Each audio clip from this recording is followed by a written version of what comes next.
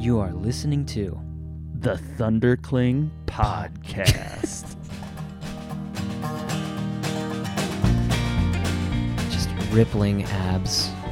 How are we going to get fucking sponsored by these guys if we can't even get the name right? Did you say you're doing wrestling moves? Oh god, I'm bleeding. Jason Kale was walking around on stilts. Fucked up. I like to despise our pee bottle. I really can't stay. Baby, it's cold outside. I gotta go away. Baby, it's cold outside. This evening has been hoping that you dropped in. so very nice. I'll hold your hands, they're just like ice. My mother will start to worry. Beautiful, what's your My hurry? father will be pacing the floor. Listen to the fireplace So roar. really I'd better scurry. Beautiful, please don't hurry. Well, maybe just a half a drink more. I'll put some records on while I pour. Wow. Happy holidays! Thank you for forcing me to learn that song and sing it with you. I really You're enjoyed welcome. it. We looked it up online and we even watched a little video. Yeah, we watched a little video. We got ourselves in key. And then we executed it flawlessly. I don't think there's anything we could have done to make it better. What we did, I don't think can be better. I think we knocked it out of the park on our first try. I'm a little self-conscious about like my female voice. I think your female voice is spot on. Okay. I'm not self-conscious about it at all. Okay. And I Well, was happy to play the female as well, as I said. Yeah, that's true. We tried a few different positions. That is provocative. What are you talking after what we just finished discussing. All right. My name Okay. is Dave, Hi, I am Feedy. and this is a Thundercling podcast. What episode is this? Is This this is- episode 4? You know what? To all the haters out there that said we never make it So past, they said we weren't going to make it, man. we weren't going to make it past getting the microphones. This is for you. And these are the same fucking microphones, too, so suck it. And Merry Christmas Merry to you Christmas. goddamn haters. Whoa. Happy holidays. I'm sorry. Happy We holidays. should also probably retroactively remove that intro song because that song's in a little bit of hot water right now. I don't agree with that at all. Okay. It is, and I understand why. Yeah. But it's just, I understand that it has some maybe dropping some roofies in the eggnog connotations, Wow. but that I'm not going to talk about it anymore. Yeah, maybe we should. I do like that song. Let's just say I like the melody, right? Yeah. Someone should make a PC version of it, or like what would be considered okay. Baby, it's cold outside. You can leave if you want. You don't have to stay. That's actually. Something like that. Yeah, wait. You should. Have you been working on that? No, that Oh. was just I have been thinking about it though. Hey, what are you doing for the holidays, man? What are you doing for Dude, I'm getting in my car. I'm driving into the wilderness, the cold wilderness of Iowa, the sparse corn lands. where the first snow falls That's right. and it stays on the And it ground stays on the until gr- April? People are like, "Oh man, the winters are tough here in Denver." No. Nothing like Iowa, Minnesota, It's cold. North Dakota. North Dakota. Yeah, Iowa's a frigid place to Yeah. be right now, but you're going to be surrounded by the Loved warmth one. of kin Yeah. folk. I'm gonna hang out with my girlfriend's family, my beloved girlfriend's family. Oh. How about you, Dave? What are you doing? I am also going to be hanging out with your beloved girlfriend's Whoa. family. Oh, hey, I'm just kidding, bro. You could come if you wanted, actually. I mean, it would be that'd- kind of fun. That'd be nice. It'd save my Thundercling on the road. Hey, we're going to visit Feedy's girlfriend's parents. The first episode. No, my mom and my sister are coming here to Denver Congratulations. for a sunny and 60-degree Christmas. It's fun. It makes me nervous though. Why? Because my mom's come in and I woke up on Saturday morning. Did you get her a and gift? I did get her a gift. Okay. I looked at the house and I thought I'm going to get a spanking if I don't do a very, very deep cleaning. That's good that she still spanks you. My mom does too. Yeah, It keeps me humble. that's right. It does keep you humble. It kind of ruins your ego, Yeah. or your self-image. Mom, I'm a fucking adult. I'm a fucking swap. And then, don't make me take off my belt, Feedy. oh my God. Then you're like, whoa. I'm sorry, Mom. I'm sorry, Mom. I will clean up. I'll make my bed. I'll finally do it after all these years. They're coming out here, and yeah, it should be fun. I'm actually really psyched. I'm They'll be rooting out for here you. for a week. Thanks, man. I'm rooting for you. Thanks. Family is tricky. Family is a very tricky juggling act during the holidays. Yeah. Especially when you're hosting.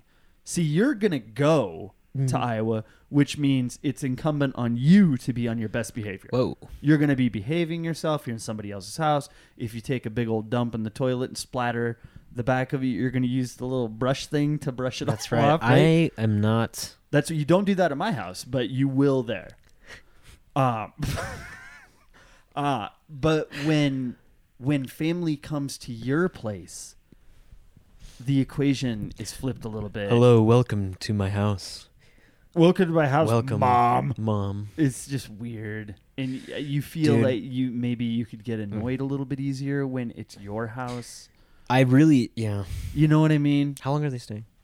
Probably a week. Oh, shit. No, that's good. Week's good. A week's a long time, dude. Well, there's going to be a lot of entertainment. Is your mom Boulder? She a six sender, dude? So I took my mom and my late father to Flagstaff once.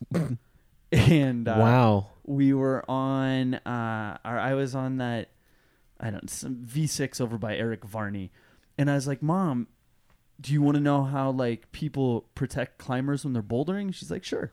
So I showed her how to spot. And as I was climbing this thing, she was standing like right next to me. Close. And I had a heel hook, and my heel popped off, and I karate kicked her on the soft top of my mother's cranium. I like downward axed her right between the eyes and the top of the head, and she fell down and did 2 somersaults and almost rolled down a hill. God, Dave. And that was that was the last time. No wonder Christmas is awkward. That's why I still get spanked, bro.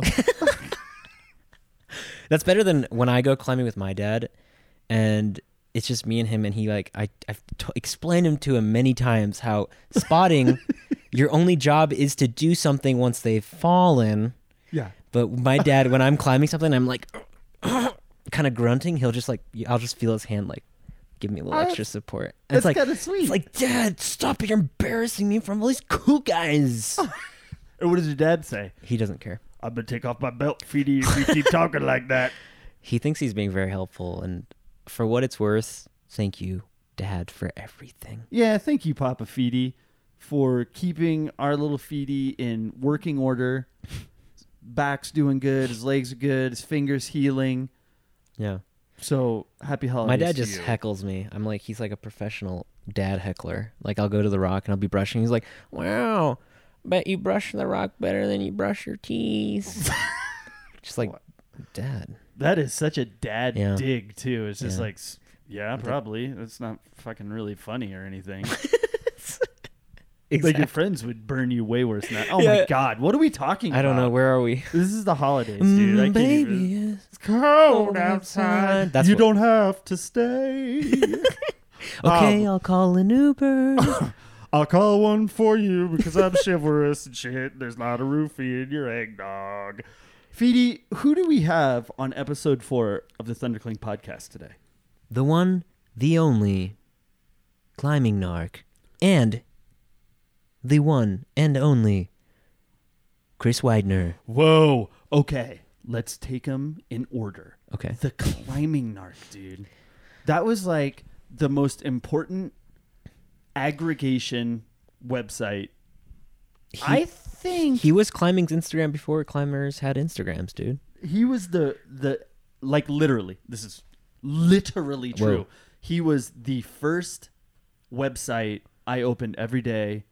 Yeah. Like before I went to work, like from 2007 or something to like 2012. Yeah. It was such good content, so frequently updated, Yeah. and always a joy. And also the video section of Climbing Narc, the Climbing Narc website was awesome. And who is this Climbing Narc? His name is Brian Reynolds, and he is a Midwest climber. That's right. He lived in Wisconsin, and then he moved to Colorado, And then he moved to Boulder, which I'm not even sure is in Colorado. I think Boulder's its own state. Yeah. I And think then it really is. He moved back. Now he lives in Milwaukee. He's like, peace. And climbing Narc, it's dead. I think it's dead. Yeah. We talk about it a little bit. We talk about it. And then Chris Widener, holy cow, OG. Some people might not know Chris They sleep on the Chris. as well, but a lot of people do. Chris has a long climbing resume. Crazily, he got started in broadcasting in 1996. And he's found his way into the commentary of Louder Than 11's coverage That's of exactly right. USA Nationals for bouldering and sport climbing. With Mr. Reynolds, he's also writes a really stellar, Yeah. super good column for the Daily Camera in Boulder. He's been doing that for 11 years. That's intense. He's written for all the major magazines, and he's wrapping up with Jason Haas, the new Boulder Canyon guidebook. Sweet. Boulder. I'm excited. That's super sick, brah. They're both solid climbers, so what else can we say besides they were a treat? I was unprepared.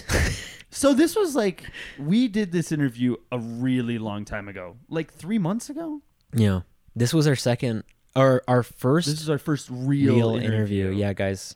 Our first real interview. So Feedy's feeling self-conscious.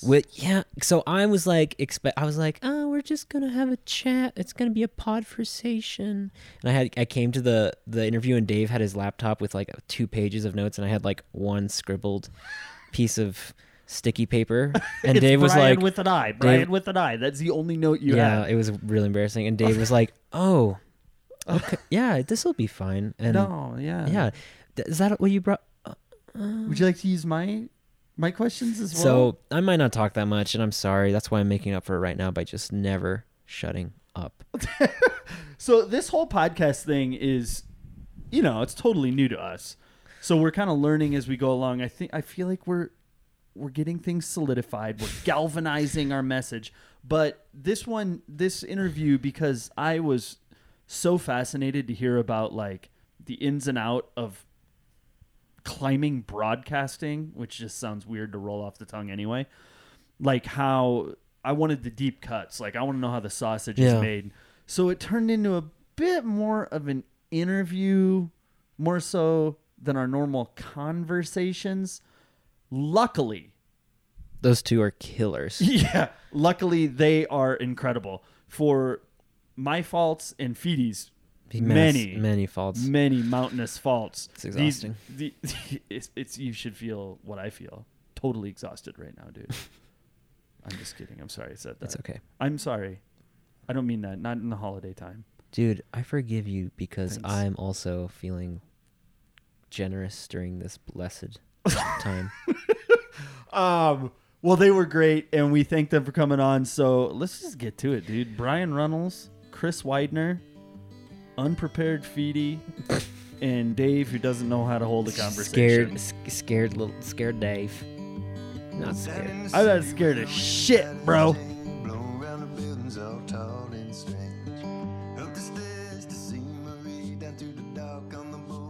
Well, thanks for doing it, gents. Are you good to go for like 45 minutes, Brian? Yep. Yeah, I think she's well asleep by this point. Yeah. Nice. I can stay up till 9 o'clock tonight. Whoa. What time do you get up in the morning? My wife gets up at 5. Oh, Jesus. And then you get Does up. that mean you get up at 5? I mean, my sleep is disrupted significantly starting at 5 o'clock. So, yeah. How old is your baby? 1 year old. Oh, wow. Oh, man. Congratulations, dude. Thank you. Are you guys still in Milwaukee? Yep. Nice. Chris, where are you right now? You're in Boulder? Yeah. Yep. How'd the trash bash go? Oh, man, it was awesome. It was super fun, actually. Willie's not doing it anymore? Is that right? That's right. Yeah, Willie hasn't done it for a couple years. So, yeah, it's kind of like more FCC and BCC combined effort. We didn't have too many people this year, but we cleaned up a ton of shit, and it was really fun. Nice, dude. More swag for the people who showed up. Exactly. Yeah. You know what? I was going to do like a chronology and like talk about climbing and stuff and like talk about how you got into climbing. Let's just skip it, dude. Let's just talk about it. I want to get into it right away.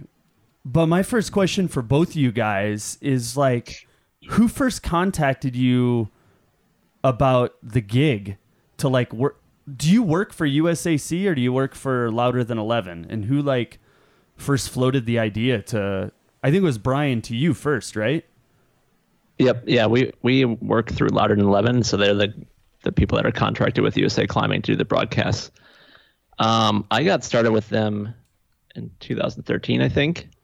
It just happened. It's kind of a strange series of circumstances that led me to that, but it's basically they were having a broadcast that they were doing and they needed somebody to do it with no budget, and I was available. And that's pretty much how I got started with them. Did you get compensation?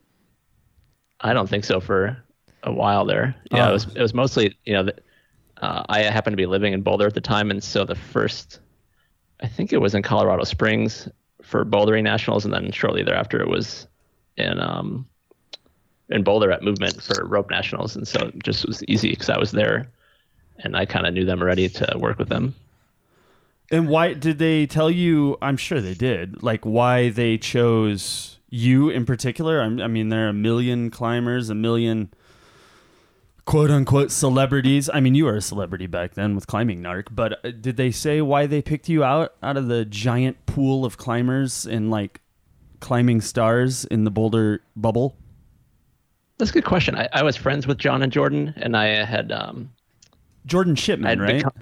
Yep. Okay. Yeah, and I'd met them a couple years prior, and so I kind of had a pre-existing relationship with them, just kind of working behind the scenes with them, talking through this stuff, and I think they felt like I was really passionate about competition climbing and knew a lot of stuff, and so they felt like I could fill the time accordingly, and my rate was also very affordable. So yeah, I'd like to talk to you about a couple gigs that I have going. I could hire you maybe for some homework. Well, I think the rate has gone up from $0 though, so that's the forget it. That's then. the trick. That was 5 years ago. And Chris, so then how did you get pulled on board? I know you're friends with John. I've seen that video where you guys put up a first ascent in Red Rocks. Oh yeah, yep. Yeah, that was a funny one. That looked like a fun time. So actually my first gig announcing for a comp, believe it or not, was actually in 1996. I grew up in Seattle. That's where I lived until I was 27 years old. And I worked at a climbing gym, the Vertical World, for a number of years. And at one point they were hosting the junior national, like the PCA junior national championships. And Chris Sharma and Katie Brown, 15 years old, were the champs. And they were desperate for someone to announce this competition. And I don't remember exactly how I got into it, but it was kind of the thing where I think my boss was hard up and was just like, hey, we don't have anyone, Chris, would you mind doing this? And I was like, well, I was going to go to the comp anyway. I might as well. So I got behind the mic as just like a live host. And it actually turned out super fun. I kind of did the whole weekend comp with this super cheesy radio voice. And I actually got lots of compliments on it. People thought I actually worked in the radio. And anyway, so that was my one and only time a long time ago. And then in 2013, actually, I think it was, when I watched one of the Bouldering Nationals, I just remember thinking, damn it, I want to revisit that, And I remember thinking that whoever was doing it with Brian, I was like, God, I feel like this could be improved. And so I approached John and just said, yo, I want to try to do this next year. If you need someone, if you're open to it, I would love to just give it a shot. Put me in, Coach. And so 2014 Seagull Block was my first. It was my debut with Louder Than 11 and with Brian. So that was that. Awesome. Did you guys? How's your first time behind the mic? I get what are the jitters like? And I'm going to ask you about preparation a little bit, but first of all, I want to know about like the mental state you're going through. Is like, okay, it's about ready to go. The cameras are going to roll in 5, 4, 3, 2, 1, and your mics go hot. Like, do you guys feel the jitters, or is it pretty easy for you? For me, it was terrifying. I really I'm not comfortable public speaking. Part of the reason that I enjoyed the Climbing Arc website for so long was that it was relatively anonymous and people didn't know who I was. Yeah, it's totally anonymous. This kind of ruined that in a big way. And so like that coupled with the pressure of a live broadcast, having that countdown, having to start is really like an unnatural thing for most people, I think. Yeah. It definitely was for me. And so it took me many years to get comfortable with that. Would you say you're Yeah, comfortable now? Yeah. Yeah, it's gotten better the last couple. Like I would used to get physically ill before the broadcast started. Like I just didn't. I got so nervous, and so over time, I've done quite a few of them now, so I don't really get as nervous anymore. And you just kind of the repetition makes it easier. That would have been a terrible debut if you just chucked your cookies right when the cameras came on. What about you, Chris?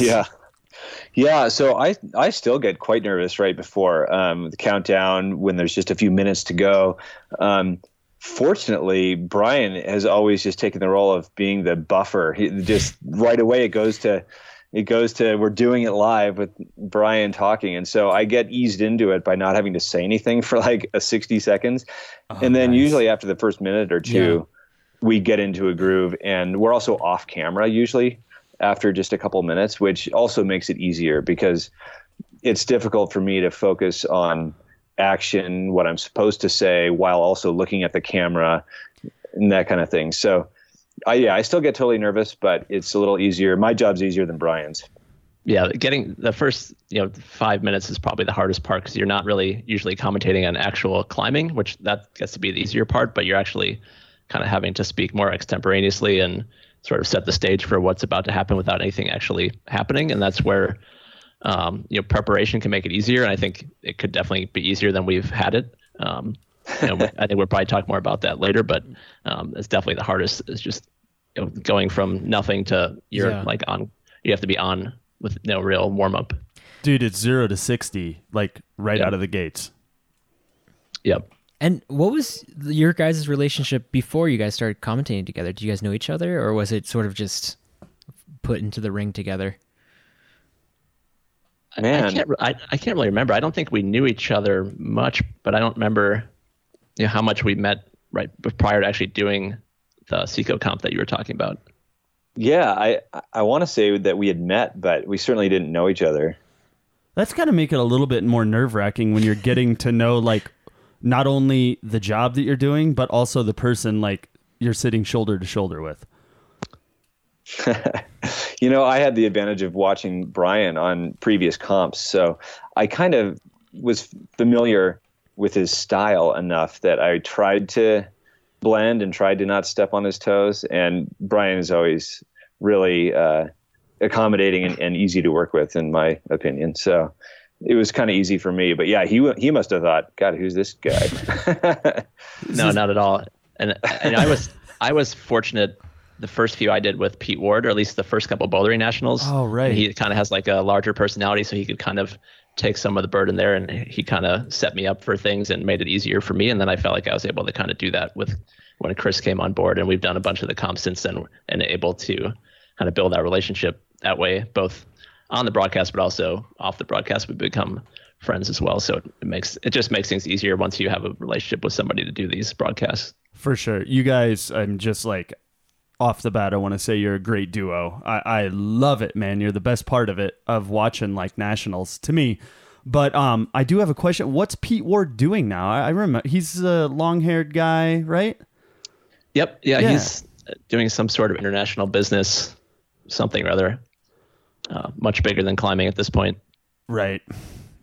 All right. Well, so let's talk about the art of color commentary or broadcasting or whatever we call it. You guys are kind of pioneers in the climbing world a bit. I mean, I know people have been announcing and broadcasting for ages, but you guys are kind of the go-to guys now. I don't know if either of you are into like ball sports at all, but did you watch or listen to any sports commentary like in order to do some background research, or did you just go into it cold and like we'll handle it as it comes? Yeah, well, personally, I don't pay much attention to ball sports. However, I'd say my commentating hero would have to be Phil Leggett for the Tour de France, because he makes it what could be a really boring long sections of cycling. He makes it so interesting. And before I was even involved with Louder Than 11, I remember watching him and coming away thinking, wow, I'm kind of embarrassed, but my favorite part of the tour is listening to Phil Leggett commentate. So he was kind of my inspiration, if you will. For sure. What about you, Brian? Well, it's funny. Chris and I never actually talked about that, but I've been actually watching cycling a lot more lately than climbing. And so, yeah, I take a lot from sports that are broadcast that are long and slow, similar to especially like the qualifying rounds that we have to broadcast that can take, several hours and you're feeling lots and lots of time. So things like cycling, and even for years ago, I'd watch like live poker broadcasts, which can be also very tedious. And stuff. Oh my God. Wow. Yeah. I'm sure managing energy is something you guys just have to constantly be working on too. Just not trying to keep the psych high at all times, but not getting too quiet or repetitive. The repetitive part, I'm sure you've seen the blooper reels, we were dude. just watching They're them. going horizontal. Meanwhile, Nathaniel's getting horizontal on problem 3. Going horizontal in an absolutely horizontal position. quote unquote highlight reels that Brian, Yeah. I'm not sure I'm Acknowledge. ready to listen to your fantasies right now. I'm not sure I want to hear about your fantasies right now, Brian. Yeah, Brian doesn't even watch them. I was going to ask you guys actually about that.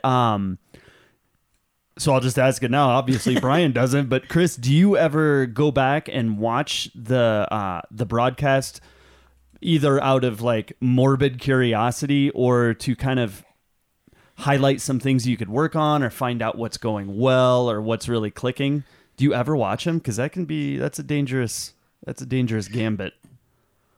I watch the quote unquote highlight reels because I think they're hilarious. But honestly, no. As much as the studious part of me, the very small studious part of me, thinks that I should go back and kind of evaluate my performance, I actually don't bother doing that, honestly.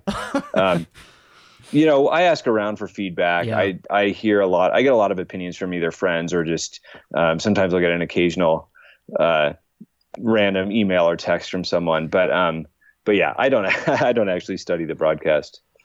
What's the social media feedback like? Because you guys kind of put yourself out there on an international stage, really, on the Intertrons. What's that feedback like? Because I'm sure it's mostly positive, but I bet you get some people drinking Haterade. yeah, I used to really struggle with this. Like the feedback used to really bother me. Even though it was largely positive, but I think with most things in life, you kind of focus on the negative things you hear. Yeah. And so it used to really bother me, but now it doesn't really bother me one way or the other. And I try to look for those like constructive feedback, but that's not usually what the internet is for. Oh, dude, have you been on Twitter? Yeah. So, but yeah, for the most part, I think people have been generally supportive of what we've been doing and recognizing that it's a pretty challenging job that we're trying to do the best that we can with. And, we're trying to make things entertaining and fun for people and not try to take it too seriously. And like Dave said, it's a pretty new thing. Like there hasn't really been this style of commentary being done for climbing stuff. So it's all learning. Yeah. Yep. I mean, the IFSC's been doing it for a while too, and they get, tons of negative feedback, I think more than we probably see. So that's good, I guess. I actually comparison. read some of that feedback preparing to talk to you guys because, I mean, frankly, there's not a lot of research to be done on this, but I was looking at some of the feedback forums and an overwhelming number of people were like, let's get Runnels and Widener on all of the broadcasts. That's got to feel pretty good. What about you, Chris? Do you ever look at the message boards and like either get frustrated or find something good to take away from that? Because it is mostly overwhelmingly positive. Yeah, I don't seek out message boards per se, but I definitely appreciate any and all feedback. I mean, I think I must have relatively thick skin, probably from writing and getting years of feedback, Yes. positive and negative from writing. So I don't mind getting the negative stuff at all. And often I'll learn more from that. Even if it's like scathing, there's usually an element of something I could do better. So yeah, I really enjoy feedback. The more, the better. Yeah, right. I mean, as a writer, I know the feeling. You're going to get plenty of it. Exactly. Yeah. And it's generally a good thing. Even if it's unconstructive explosions of criticism, you can find a nugget in there where like, yeah, I can probably do better. I mean, you can always definitely do better. Totally. What about, talk about the learning curve that you guys go on? I mean, you've been doing this for 4 years as a team. How's the learning curve been, both like behind the mic, in front of the camera, and then engaging a climbing audience who, I mean, if they're watching nationals, they're pretty discerning.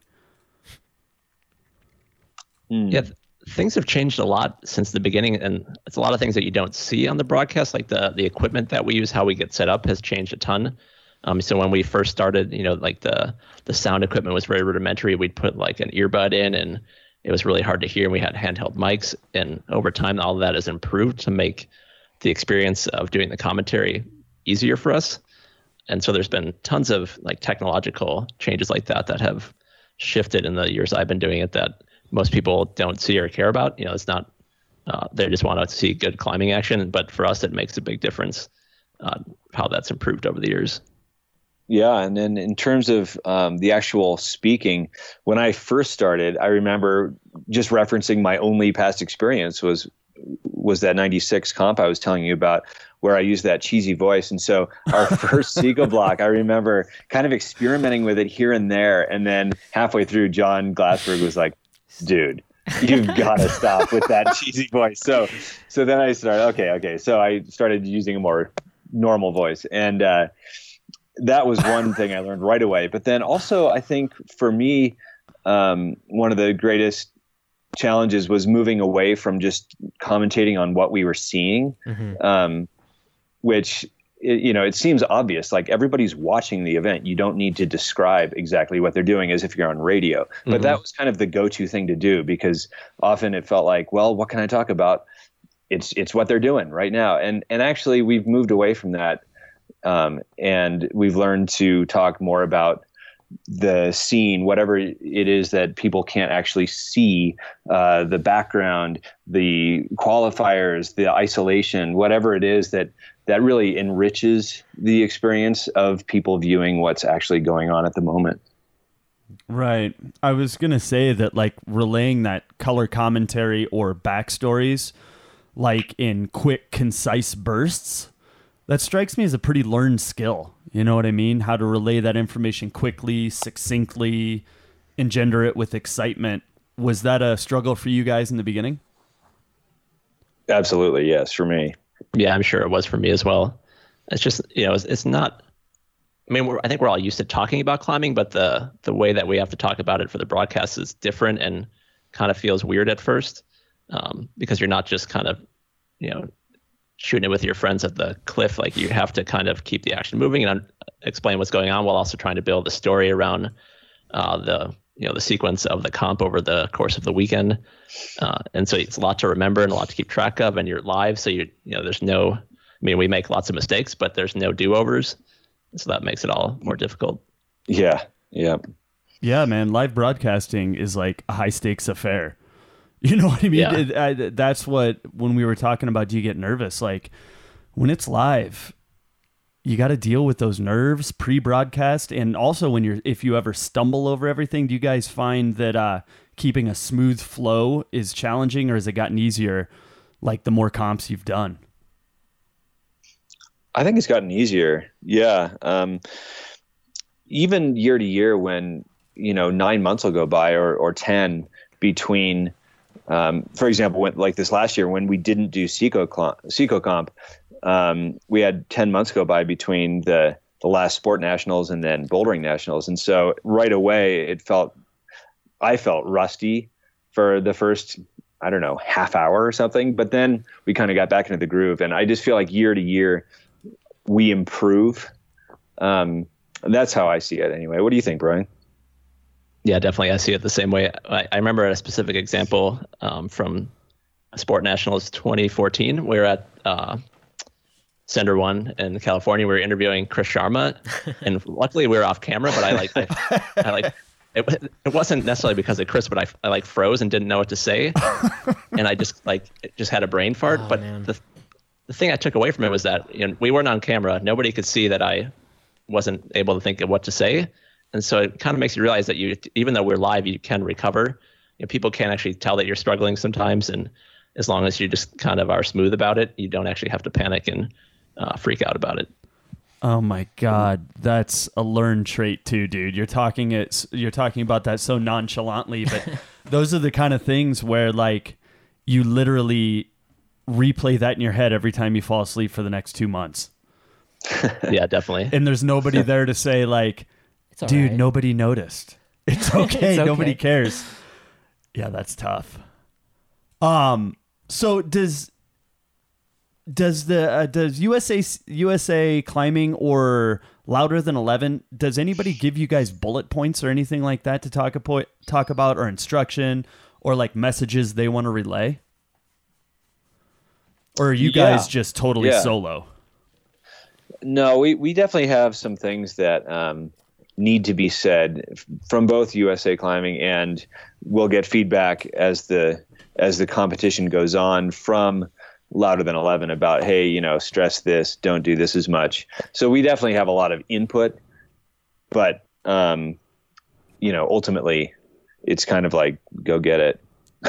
Yeah, there's no script for any of it. So they kind of have directions of the story that we are trying to tell. But once we go live, like we don't even have commercials, so there's no time to even regroup halfway through or anything like that. We're just kind of have our idea of what we want to do, and then we just kind of have to go with it as the comp unfolds.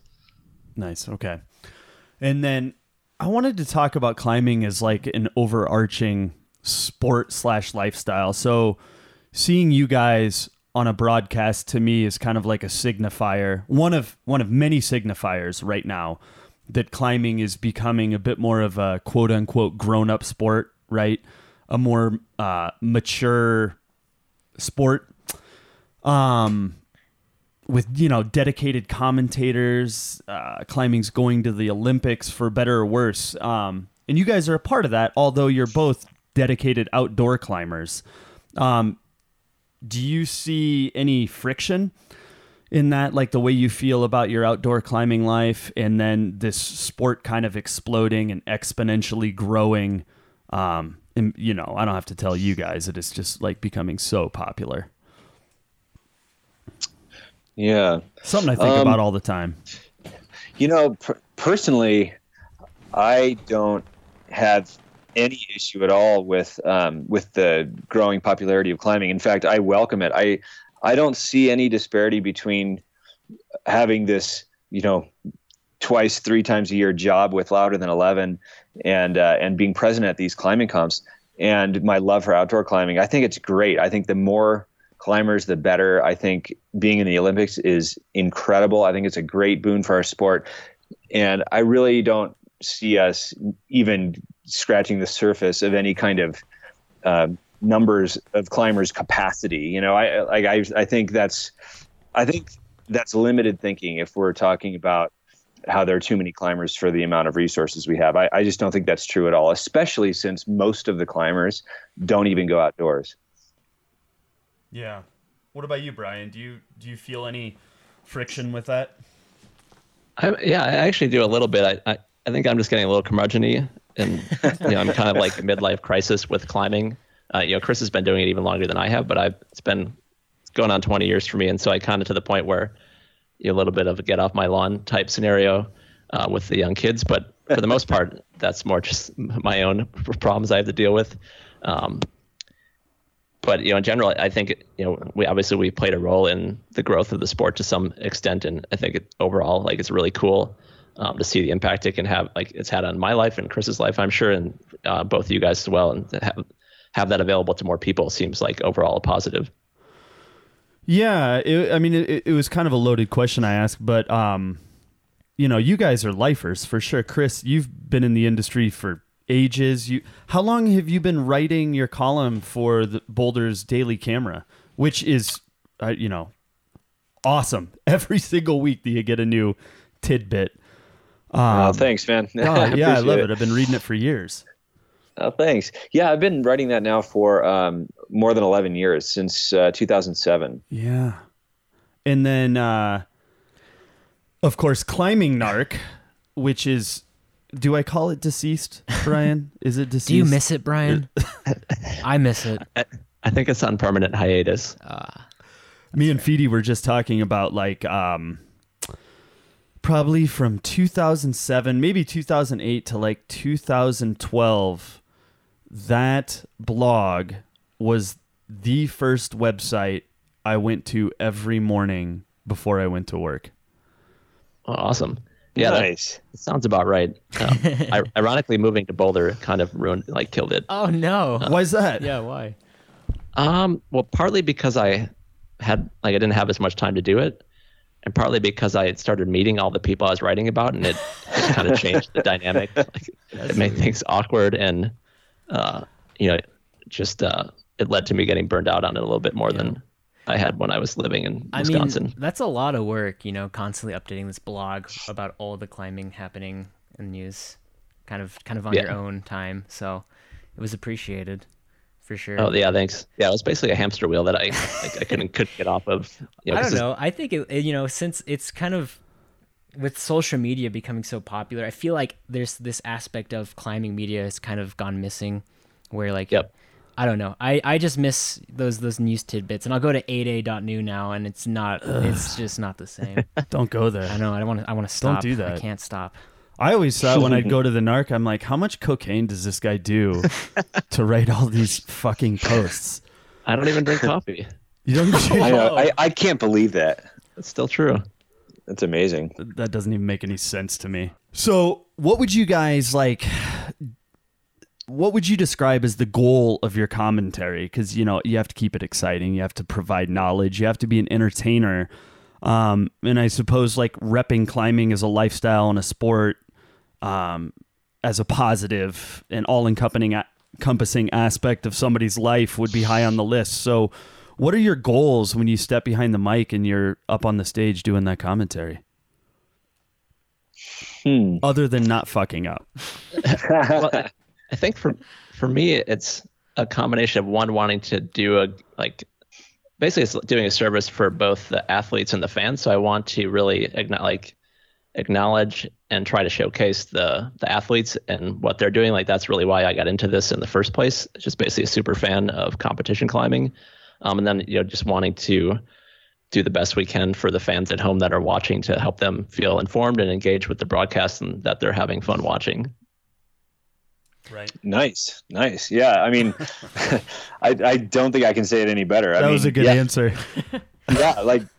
That's exactly my goal as well. I really want people to come away thinking, wow, that was a great broadcast. I mean, because A, because of the competition, but B, because whatever we talk about adds to the enjoyment really of it, in the same way that when I'm watching the tour, I come away like, yeah, the cycling was great, but wow, that commentary really, it made me laugh. It made me understand more. Yeah. I think all sorts. Yeah. And I think also there's so many potentially new people to the climbing scene watching the event that having you guys there to essentially fill them in on who this person is huge, because that's a big barrier. If you're watching an event, you're like, I don't actually know what the storylines are, who these people are. Who's Claire Burfiend? Pardon the interruption. Dave, you don't know who Claire Burfiend is? Come on. Yes, I do. Okay. I do know who that is. I was Why using are you her. throwing shade at her? I was using her as an example. Oh. As you know, in the last 5 years, she's been an up and comer. So I just want everybody to know I'll get kicked off the podcast if I don't know who Claire Burfiend is. Correct. And I do. Okay. And that's that. What's a thundercling? I have no idea. Back to the show. Yeah. No, really. I mean, these new kids are just popping up on the scene constantly. Yeah, and that's one of the biggest challenges, that you don't know the context that the audience has. I think especially at the beginning, you just assume everyone that was watching kind of knew everything and what climbing was and who everybody was. But that, I think, has changed a lot over the years, and it's hard to step back from that sometimes as the broadcasters and figure out what's the appropriate level to talk about things at. Yeah, but I think that's it's a fine line, and I think the best commentators out there, of which we are not the best, but we're doing our best. People like Phil Leggett and stuff. They will be appealing to a pro cycling audience as well as complete noobs like myself who know nothing about the pro cycling circuits. And I think that's the challenge really is talking about these athletes in a way that will enlighten the people who already know who they are and inform those who have no idea who they are.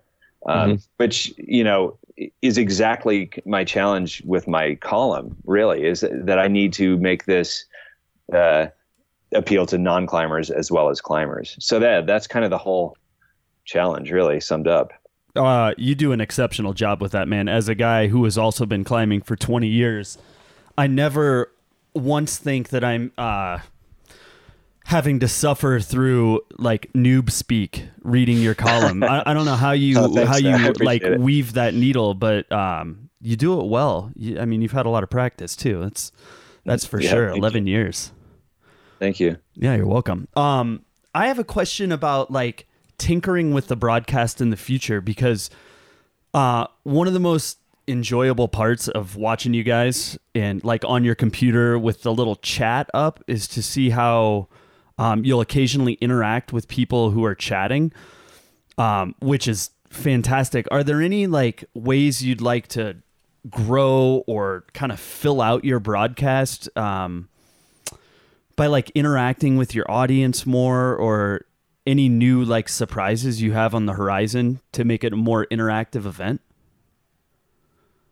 Man, well, like the one thing that we've been talking about adding to our broadcast for a while is instant replay would make a really big difference. And that's, I think, one of, at least technically, that's one of the biggest differences between our broadcast and most professional sports broadcasts. So I think that's something we'll strive for. And it's just, there's a number of details that don't let that take place yet, but hopefully that'll happen soon. Like, how would that even happen? You'd need like an engineer who, I don't even understand. I have no idea how any of that end of the thing works. I have no idea. I think it mostly just requires money. Yeah, exactly. Pay somebody else to figure it out. Yeah, I think that's what a lot of people, and that's not their problem, I guess, is the consumer, but they don't realize how expensive it is to put these things on and what the limits are around like the support that you can get to put on a live broadcast. Yeah. How many folks are on your team? I guess it must be like, me and Chris and then maybe 3 or 4 people manning the controls. Uh-huh. Plus then you got all the camera operators who are all volunteers. That's a tight squad, dude. Well, you could always, Brian, you could go back to being $3.99, being an unpaid intern and just have him hire an engineer or something. There you go. For the future, Brian. If only Chris and I were the reasons that things were too expensive. Yeah, right. I know. So, somehow I don't think our combined income from this is going to pay for the instant replay. Oh, I thought you guys were like buying a boathouse and lodging it up in Majorca or something like that from this. I mean, we just take the private jet to all the comps that they send to us and all that. So the budget is there. Right. That's like the narc jet, right? Yep. I think I've seen that thing. So here, like, what another thing that people don't understand, I don't think, most people who've not spoken on such a public stage, is that not only everybody understands you're nervous, but a lot of people don't understand like the visceral adrenaline that courses through you almost the entire broadcast, and then boom, the cameras go off, lights go down, the comp's over. How long does it take you guys to come down from like the adrenaline of broadcasting a full comp? Yeah, tough one. Or do you feel that? Well, as Brian mentioned earlier, the qualifiers day can be so long. In fact, gosh, we've had 10 or 12 hours of actual broadcast time during the qualifiers before. And I mean, that, like, the adrenaline has long been gone by the end of the qualifiers. So that one's an easy one. But yeah, like a finals, man, usually takes a few hours of hanging out, going out, having a beer with the Louder Than 11 crew, maybe some of the athletes. Yeah, it kind of makes for a full night. Yeah, it's usually a combination of exhaustion, but then also I can't sleep because I'm running through my head like things I could say or things I could have said differently. just trying to plan those sorts of things, and it gets hard to fall asleep then. Yeah, especially with those recurring memories of like the good things quarreling with the bad things in your head. It makes it tough, man.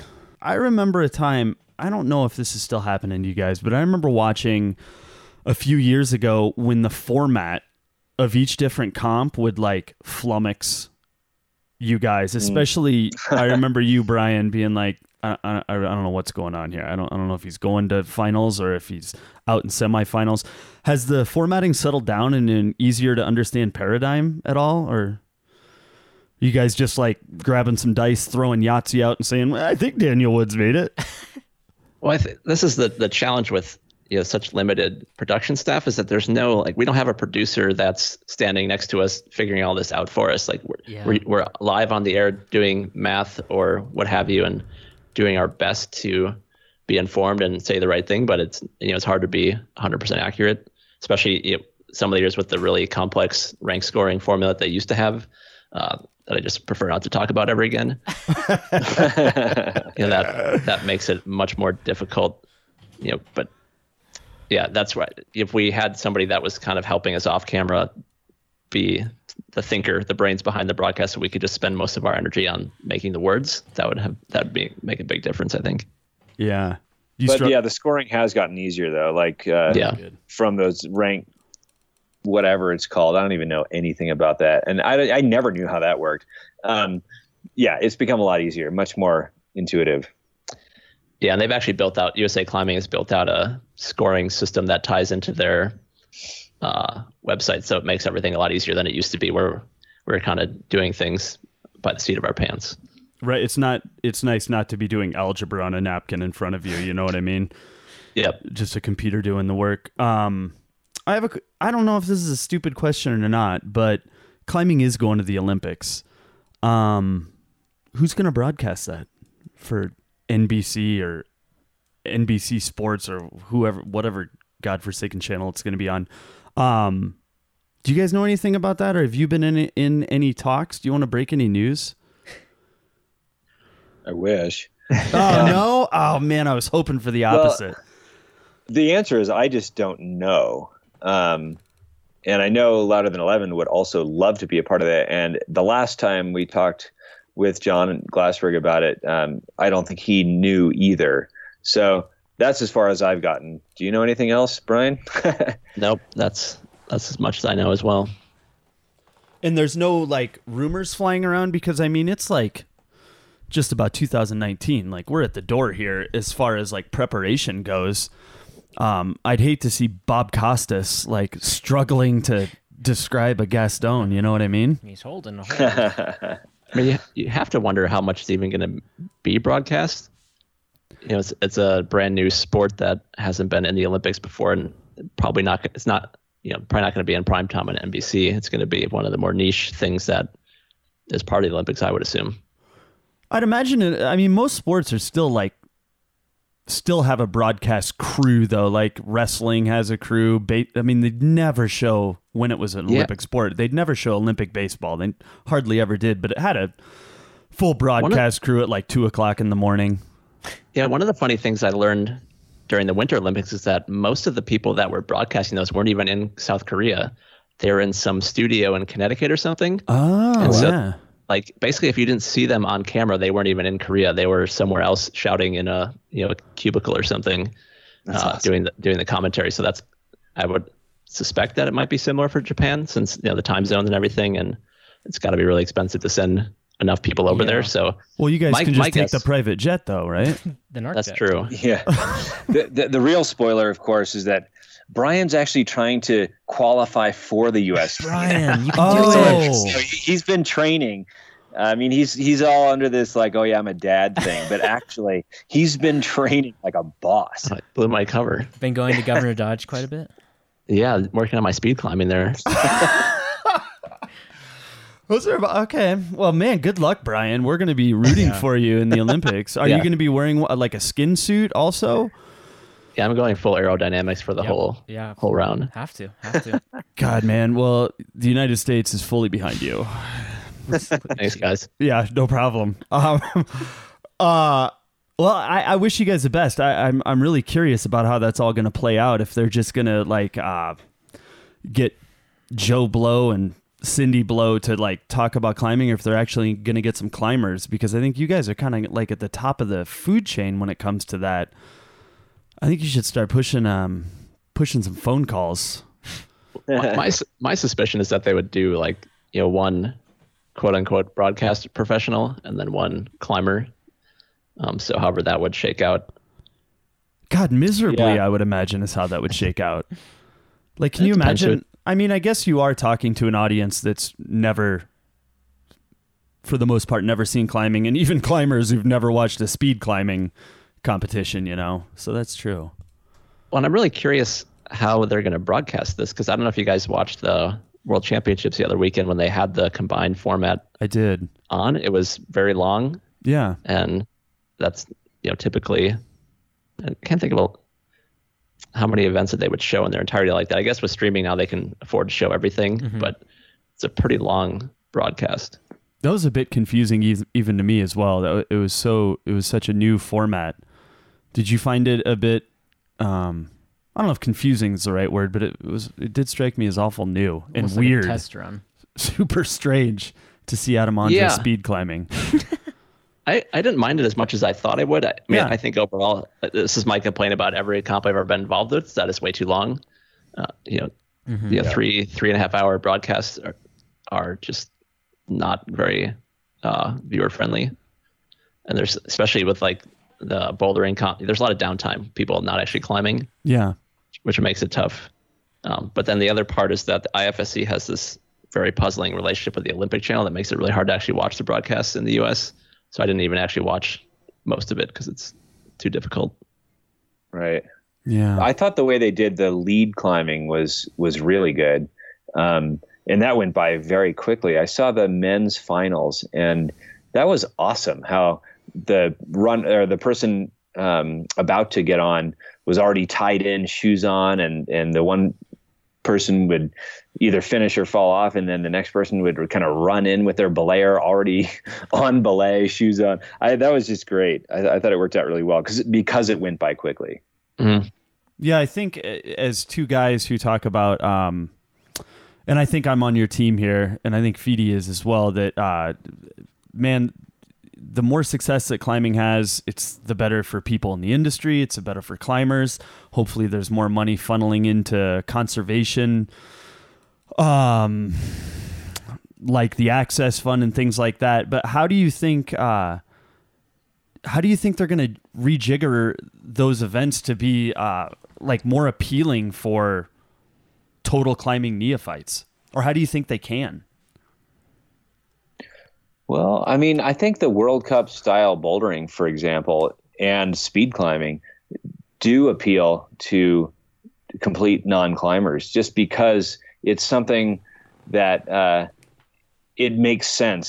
Speed climbing is a race, and you see the times, and then the bouldering is just kind of a wild athletic thing. Like, I know very little about gymnastics, for example, but I really enjoy watching it because it's just so cool what humans can do. And I think that's what people are seeing with the bouldering. Yeah, I guess there's a question of whether or not they should feel like they need to change anything, but I think you find with most Olympic sports and with the comps we do in general, like the people really gravitate towards the human stories. And, the physical aspect of it is nice if you can have like exciting action, but if you really need to develop the actual personalities of the people that are involved so people feel like some sort of connection that they want them to succeed. Absolutely. Right. It's a good answer. And it's also a good point to say that, like, should climbing feel obligatory to change themselves to be more appealing? I would say probably not, but if they want to remain an Olympic sport, then maybe that's a crossroads we're going to have to decide which way to go on. You know what I mean? Yeah, that's the challenge, because I don't think it's a stretch to say that like the Olympic movement has a lot of positives to it, but there are also a lot of, downsides to how the political machinations work behind the scenes and things like that. So, changing your sport in a fundamental way just to appease the Olympics seems like a bad thing for me, at least. I totally agree. And then getting booted out of the Olympics, 8 years later because it's not appealing enough, and then you fundamentally changed your sport. That sounds like a bad idea. Yeah, I think there's something worth remembering here, though, is that Olympic climbing, competitive climbing, all of that is just becoming kind of further and further away from rock climbing, and what climbing really is to those who do it, meaning those who go outside and go rock climbing. It's a completely different sport now. So even if the Olympics has some negative effects on competition climbing in general, or even if the competitors have to work on their image a little bit, I don't think that's going to ever change the core of what climbing really is. Yep. God, I hope not. Yeah, I think you're totally right. That would be, I can't even imagine how that would happen. How the climbing community as a whole, which is often seen as like an iconoclastic bunch of folks, or at least has been in the past, that just because there was an Olympic broadcast that they'd somehow change the way they comported themselves outdoors. That's doubtful. Mm-hmm. All right. I got a game show question for you. So I'm going to, yeah, that's right. I'm going to ask each of you a question about the other. All right. Oh boy. Snap. That's right. How would you describe each other's personalities behind the mic and how they play off of, how you guys play off of each other? And can you describe each other's best assets as a broadcast team? So don't talk about yourselves, talk about each other. It's like a job interview. That's right. I know you're Brian. We're definitely going to hire you, knowing how much we have to pay. That's right. So you got the job. We have to clear that up. Yeah, right. Yeah. Wait, so what was the first part of the question again? How would you describe each other's like personalities behind the mic, and how you're able to play off of that personality successfully? Because I think you do. You guys, we've said it a million times, you do a wonderful job. You know, I feel really lucky here because Brian's personality is he's so accurate. Like it's almost frustrating sometimes because he knows everything about the competitors, about past comps, about the rules, about the scoring, all this stuff that I kind of like gloss over. Like he knows everything about it. And so like his personality is all of these facts, but on top of that, this really funny, dry humor that comes out often, but if you listen to his tone of voice, you wouldn't know that he's making a joke. Right. He has these zingers that just make me crack up all the time. Very British. Yes, indeed. I love it. All right, wow. And then so those are his best assets. How about you, Brian? What dish us on Chris? Well, that was very kind, Chris. Thank you. I think Chris does a really good job of balancing. Like my need for accuracy, I think, can be a detriment sometimes. He brings a little bit of levity and kind of helps remind me sort of what we're doing there, which is to have fun while trying to entertain people and bring to light the competition that's going on. So I really appreciate that aspect of what he brings. Thanks, bro. Now, would you guys like to amend any of those statements for some aspects you think your broadcast partner really has to work on because they're submarining the broadcast? Feel free. This is a safe place, guys. Let it out. This is a judgment-free zone. Mm-hmm. This is totally judgment-free. I think Chris needs a hairdresser for our on-camera shots. That's rough. I think you're right. That's rough. Savage, Brian. You're absolutely. Maybe some Rogaine too. Hey, dude, I'm struggling too, Chris. If Feedy would have said that to me, I'd punch him in the face.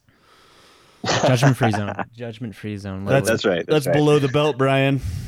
To be fair, we're both really more radio voices than on camera beauties. Yeah. On camera beauties. At least for myself. I'll speak for myself there. I think you just coined the name of this podcast, On Camera Beauties. So I'll thank you for that. And I'm just curious, so what do you guys do professionally, I guess, outside of commentating? This is pretty funny because if you would, like, a lot of people seem to assume that this is our profession. even though they only see us doing it 2 to 3 times a year. So that Great if gig. this was our job, That would that'd be amazing. Oh Yeah. my god. Go climb now. but Yeah, I'm a software developer by trade, so that's why I spend most of my time doing it. And then these comps are really more of like a entertaining side gig for me. Excellent. Yeah, How about and you, Chris? I write about climbing, for the Daily Camera newspaper, and also I freelance for magazines and stuff like that. And actually, the last couple of years, I've been also spending a bunch of time co-writing a Boulder Canyon guidebook with Jason Haas. So nice. That's almost done. It's almost done. Is that for? Is Fixed Pin still? Is his company still alive? Fixed Pin is still around, but Jason sold it. Yeah. And so our book is no longer with Fixed Pin. We're going to publish just independently. Oh, dude, that's great. When is that slated to come out? Do not have an exact date, but we are something like 96 or 97% done documenting the canyon. So it's going to be, next year at some point is when it'll actually be on the bookshelves. Awesome, man. I'll look forward to that for sure. I've been seeing you in Boulder Canyon on the Instagrams quite often recently, and that makes sense. Yep. Been spending a lot of time there. It's been great, actually. Today you coined a term I think called the nipple high step. The nipple step. Wow. Yeah, that's true. I literally just looked at that before we started talking. I was like, oh man, I need to do a nipple high step. Nice. Brian, do you ever tell your coworkers, non-climbers, about your commentating? And do they ever tune in? I'm sure that must be interesting for them to see you in that kind of different sphere, social sphere. Yeah, it's been kind of fun. I've had a couple cases where people had randomly just seen it and recognized me. And then, my coworkers make fun of a particular incident that happened in a broadcast a few years ago, and they still bring it up to this day, and it's kind of a funny thread that we keep pulling. And what happened? And feel free to expound upon that. Well, I mean, it's embarrassing, and I don't think many people actually picked up on it because it happened during qualifiers a few years back, so it was lost in the midst of hours and hours and hours of footage. I know what you're talking about. Yeah. And I blame one of my coworkers for this, but he kept casually dropping this phrase "Netflix and chill," and in the context that didn't really give me the proper clues as to its real meaning. Oh no! And so then in one of the broadcasts, I use it as like a joke or something about one of the competitors having time to Netflix and chill now that he'd finished the problem he was on. And somebody tweeted at me, and they're like, I don't think the commentator knows what that means. So now we bring that up at work pretty frequently. That's a We good also one. bring it up in person too. Chris, do you have an embarrassing moment like this as well? Oh man, I don't. Gosh, the problem is I have so many embarrassing moments that there's not one that really sticks with me. Yeah, that one just stands out to me particularly because if I had said it about the wrong competitor, I could have gotten arrested. Perhaps I'm not sure. Yeah, you'd have been behind bars. Yeah, it's a sensitive time to be saying things like that. Yeah, so I mean, and I really try not to cross that line, and it really was just totally unintentional on my part. It's so great. Well, I'm glad that we could facilitate many people listening to this podcast and then go hunting that out and maybe making it go viral. That would be a deep pull if somebody could find it, because I think it predated the highlight reels, or maybe the person just fell asleep. I'm not sure because it's really buried deep in there. That feels like a challenge, Feedy. Oh, that's right. Yeah. Even if they found it, I wouldn't watch it. So That's right. Well, I know, Brian, you're on daddy duty tonight. We've been going for an hour, so I will let you tuck yourself into sleep. But I want to say, number one, I was really excited to talk to you guys, and I think you do a fantastic job. And I kind of think about what you're doing in a pioneering way. You guys kind of don't have a big roadmap for what you're doing, and you're comporting yourself very well on live broadcast. So congratulations for that. And then also, thanks for making this happen. It's tough to get 4 people on the mics at the same time. We appreciate it. Absolutely. Yeah. Thanks so much, Dave. Really appreciate it. Yeah, you got thanks. it, this is super fun. I don't get to talk about climbing as much as I used to, and Chris and I don't get to get together and chat as much as we used to either. So it's super fun. Social injustice don't get my respect now. Some say my heart, it's bleeding Wow. out of my chest. That was good. They're always good, Dave. And Brian and Chris are Fantastic. like amazing. Yeah. Super smart guys. Obviously have been around the block and climbing. And the experiences they're having, like in the broadcast booth and the insight they brought to that conversation about the Olympics and kind of how competition could change climbing as a sport and lifestyle. Fascinating, dude. Fascinating. I can't wait to watch them next time. I can't wait to watch the next time they're on the tube. And I hope they frickin' can do the Olympics. You guys really need to watch those Oh God, the bloopers. commentary highlights / bloopers. They are fantastic. Whoever makes those, hats off. Yeah, that's a labor of love. I That think is right a there. labor of love, man. Because holy moly. I'll link those on the web page. So speaking of which, no, you know what? We were just gonna do the housekeeping. Let's not. Let's not do it. The holiday season still. We're not gonna have another podcast this year. Well, our next one will be up on the 3rd or something like Yeah, that. cut us a break, guys. We need a break. Yeah, give us a break. You can't work like this anymore. Like, it's hard when I walk into movement and I have these hordes of people being like, well, I saw that last time you were there. It was like you were being swallowed by a crowd of adoring yeah. people. They're They like, were oh also my God, punching you. Are you Dave? Are you Dave? And you just shook your head No, full I of said I hair, and was. you're like, No, I said I was. I'm not Dave. Nah, I'm the good-looking one. I'm the quiet one. Are you a resolution guy, Feedy?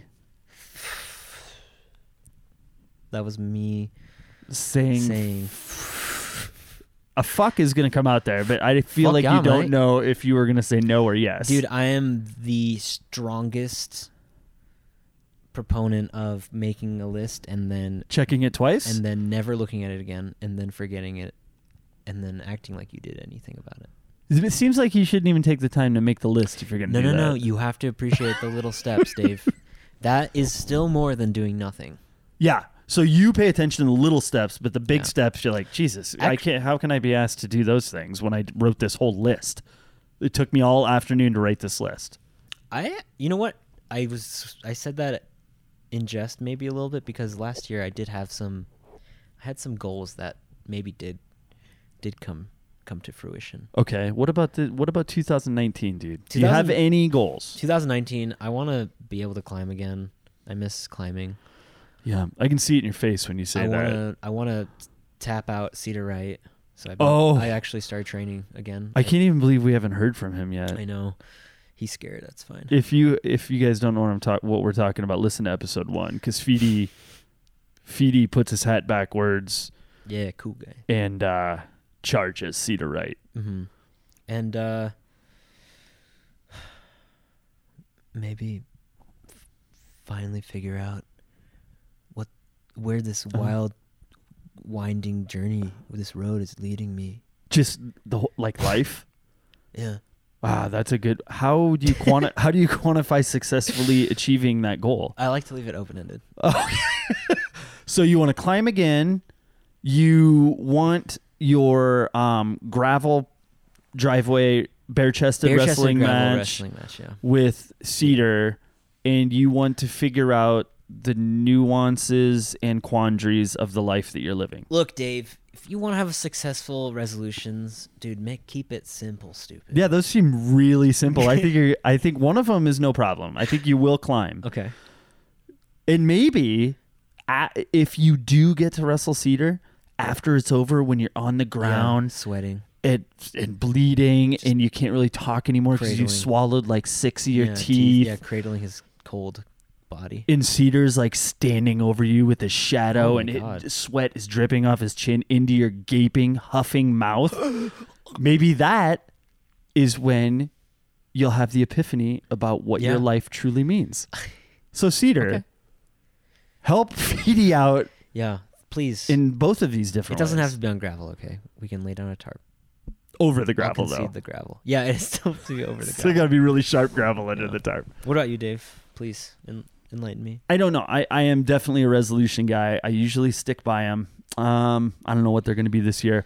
But I have some thoughts about what I want ThunderCling to become. Whoa. I want, more than anything, and we talk about this every show, if anybody out there listening would like to write an essay or a story about their experiences in climbing, something that can touch people, can make people laugh, we will throw that MFer on our website. Thank you for not saying that word. I wouldn't say that It's the word. holiday. That's Yes, right. Happy holidays. Yeah, happy holidays to you too, man. That's Cool, my that's cool. that's my main goal. Like, we're gonna have our podcast one week, and then the other week I'd like to feature at least one piece. So there's always content on the website. Yeah, Dave and I also, I'm not trying to spill the beans on this, but Dave and I have been tossing around some ideas about some little sketch videos we might be putting out. Oh yeah. I would like that to become a thing. Yep. So we got videos that are gonna come, stupid spoofy videos. Well, we'll see. Yeah. Maybe they'll be like, Maybe they'll be fucking serious. yeah, maybe it's Orson Welles Orson type Welles stuff. style, yeah, Rosebud.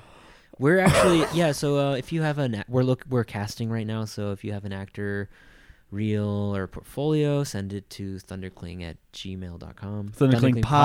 ThunderClingPodcast@gmail.com. Clearly I check it all the time because there's so many emails. I check it every day. If you have a query that you'd like to, you have a photo essay or you'd like to write something, at some point we hope to be able to pay.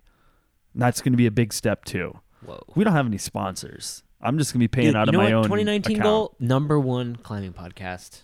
I fucking said it. No, do you think? Oh boy, that's heavy. That's dude. heavy, actually. There's some big. Aren't you supposed to set a goal that's like just out of reach, alongside like a really attainable and then like a hard one? You should have that just maybe not feasible, but maybe it could happen goal. I don't think we could be the best climbing podcast because we're too dipshitty. Like, there are other climbing podcasts out there who are like pretty serious, kind of funny, but they really keep it pretty earnest. Damn. Do we do that? Sinking the ship. I don't Dave. know. I'm Guys, scared. could you all send a message to Dave that says, "Don't hurt Feedy's feelings anymore"? Than I he already won't. has. I won't read those fucking messages. I'm not going to read those. But again, happy holidays. Yeah. I want to say that to you. Thanks. So, those are some goals. We'll see what happens. We'd like more content on the website, but most importantly, we'd like to feature you guys, our listeners, our friends. Do you guys have any goals? Do you have any ideas for us? Like, Yeah, give us a seriously, goal. please. Yeah, give us a goal. Give us a goal. We'll Doesn't do even it. have to be climbing related. Whoever has the best idea or anything, we'll talk about it. I'll send you a T-shirt. We have a T-shirt? Davey. I will send a climbing T-shirt to who gives us the best idea for a goal. Keep your eyes peeled for our holiday card, too. We'll be sending one out. Yeah, if anybody would have emailed us, then we would send you a holiday card. But as it stands, We have 0 email. you fucking don't email us. You're not going to get a holiday card. Although I do want to shout out, actually, we've had a lot of great feedback, and I just want to say thank you. Yeah, Thanks thank for you. listening to us. We have had a lot of feedback. When you start a podcast, it's a little bit scary because you don't hear much of anything from anybody. And you really don't know if anybody's listening at all other than the rolling numbers on iTunes. But the feedback's been good. Yeah. Yeah. I wouldn't mind one bad, I wouldn't either. like one nugget of like, you guys fucking need to go back I to was the gonna cave say, you crawled that's- out of. That's when you know you're making it, when you got some haters. Ah, man, I want some people to be drinking that I want Haterade. some people to be like, Dave, what's wrong with your voice? You sound like a 13-year-old man in a 14-year-old man's body. Yeah, well, That's not a very good dig. Yeah. But I have a feeling people will be like, yo, bro, it's good thing you're on a podcast because you're ugly as a fucking beaten armadillo. Whoa, Then I'd that's be a good like, dig. whoa, Wow. that guy's getting a T-shirt. How does he know what you look like? Maybe he's seen me around. I don't know. Maybe he's a stalker. Holy shit, that's my goal. That's my goal. Get a stalker, ThunderCling I want a ThunderCling stalker. God damn it, Dave! Look outside. That car has been there for fucking. We're looking outside right now. There's That car's a car been out there there. for fucking. If that's our first stalker, goal achieved. Okay, let's wrap this fucking thing up. Okay. People have places to go. No, they have to celebrate their chosen holiday.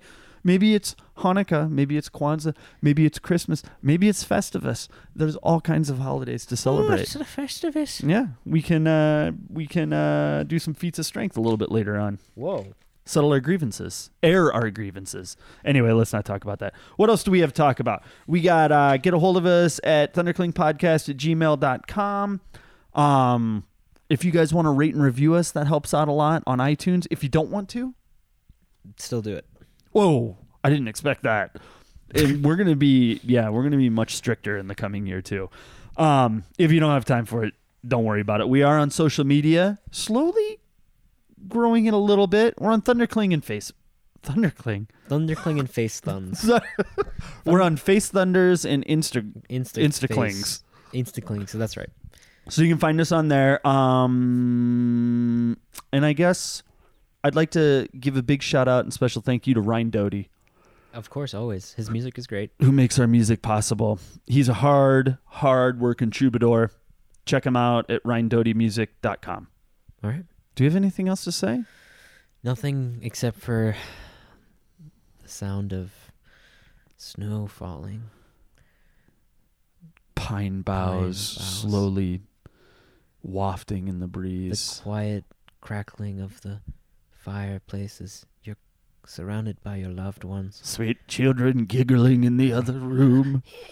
Hey, Uncle Feedy, can we eat the gingerbread house yet? No, you little fuckers! That's exactly. Yep. And thank you. Okay, bye. Bye-bye. Happy holidays.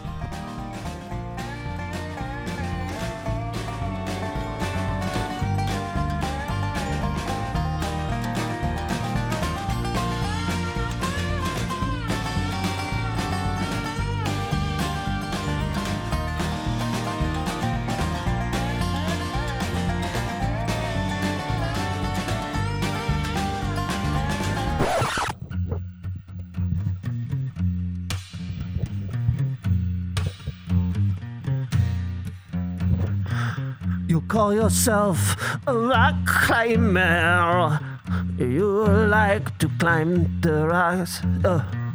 You call yourself a rock climber. You go straight to the top. I got something to tell you, friend. You are not a rock climber. You're a sport sealer. You're a rappeller, spelunker, sword sealer. You're no fucking rock climber. We are judgmental rock climbers. No! Come on, man, get your shit straight. You're not a rock climber, man. You're not a fucking rock climber. Don't come to my clubhouse no more. Ooh, you're a sport sealer. Put on your helmet and your mouth guard, you fucking punk. I'm just kidding, we are not judgmental rock climbers. You can go up, you can go down. You can be a sport sealer in our town. It's okay, man, we don't judge. But let me tell you something. You ain't no fucking climber. You are a spelunker. You are an sealer. You are a sick, stupid sport sealer. Why don't you go put on your mossy camouflage and fucking seal off my cliff? Jamie, or whatever your name is you look like a Jamie. Everybody looks like a Jamie in this town. Welcome to Climber Town.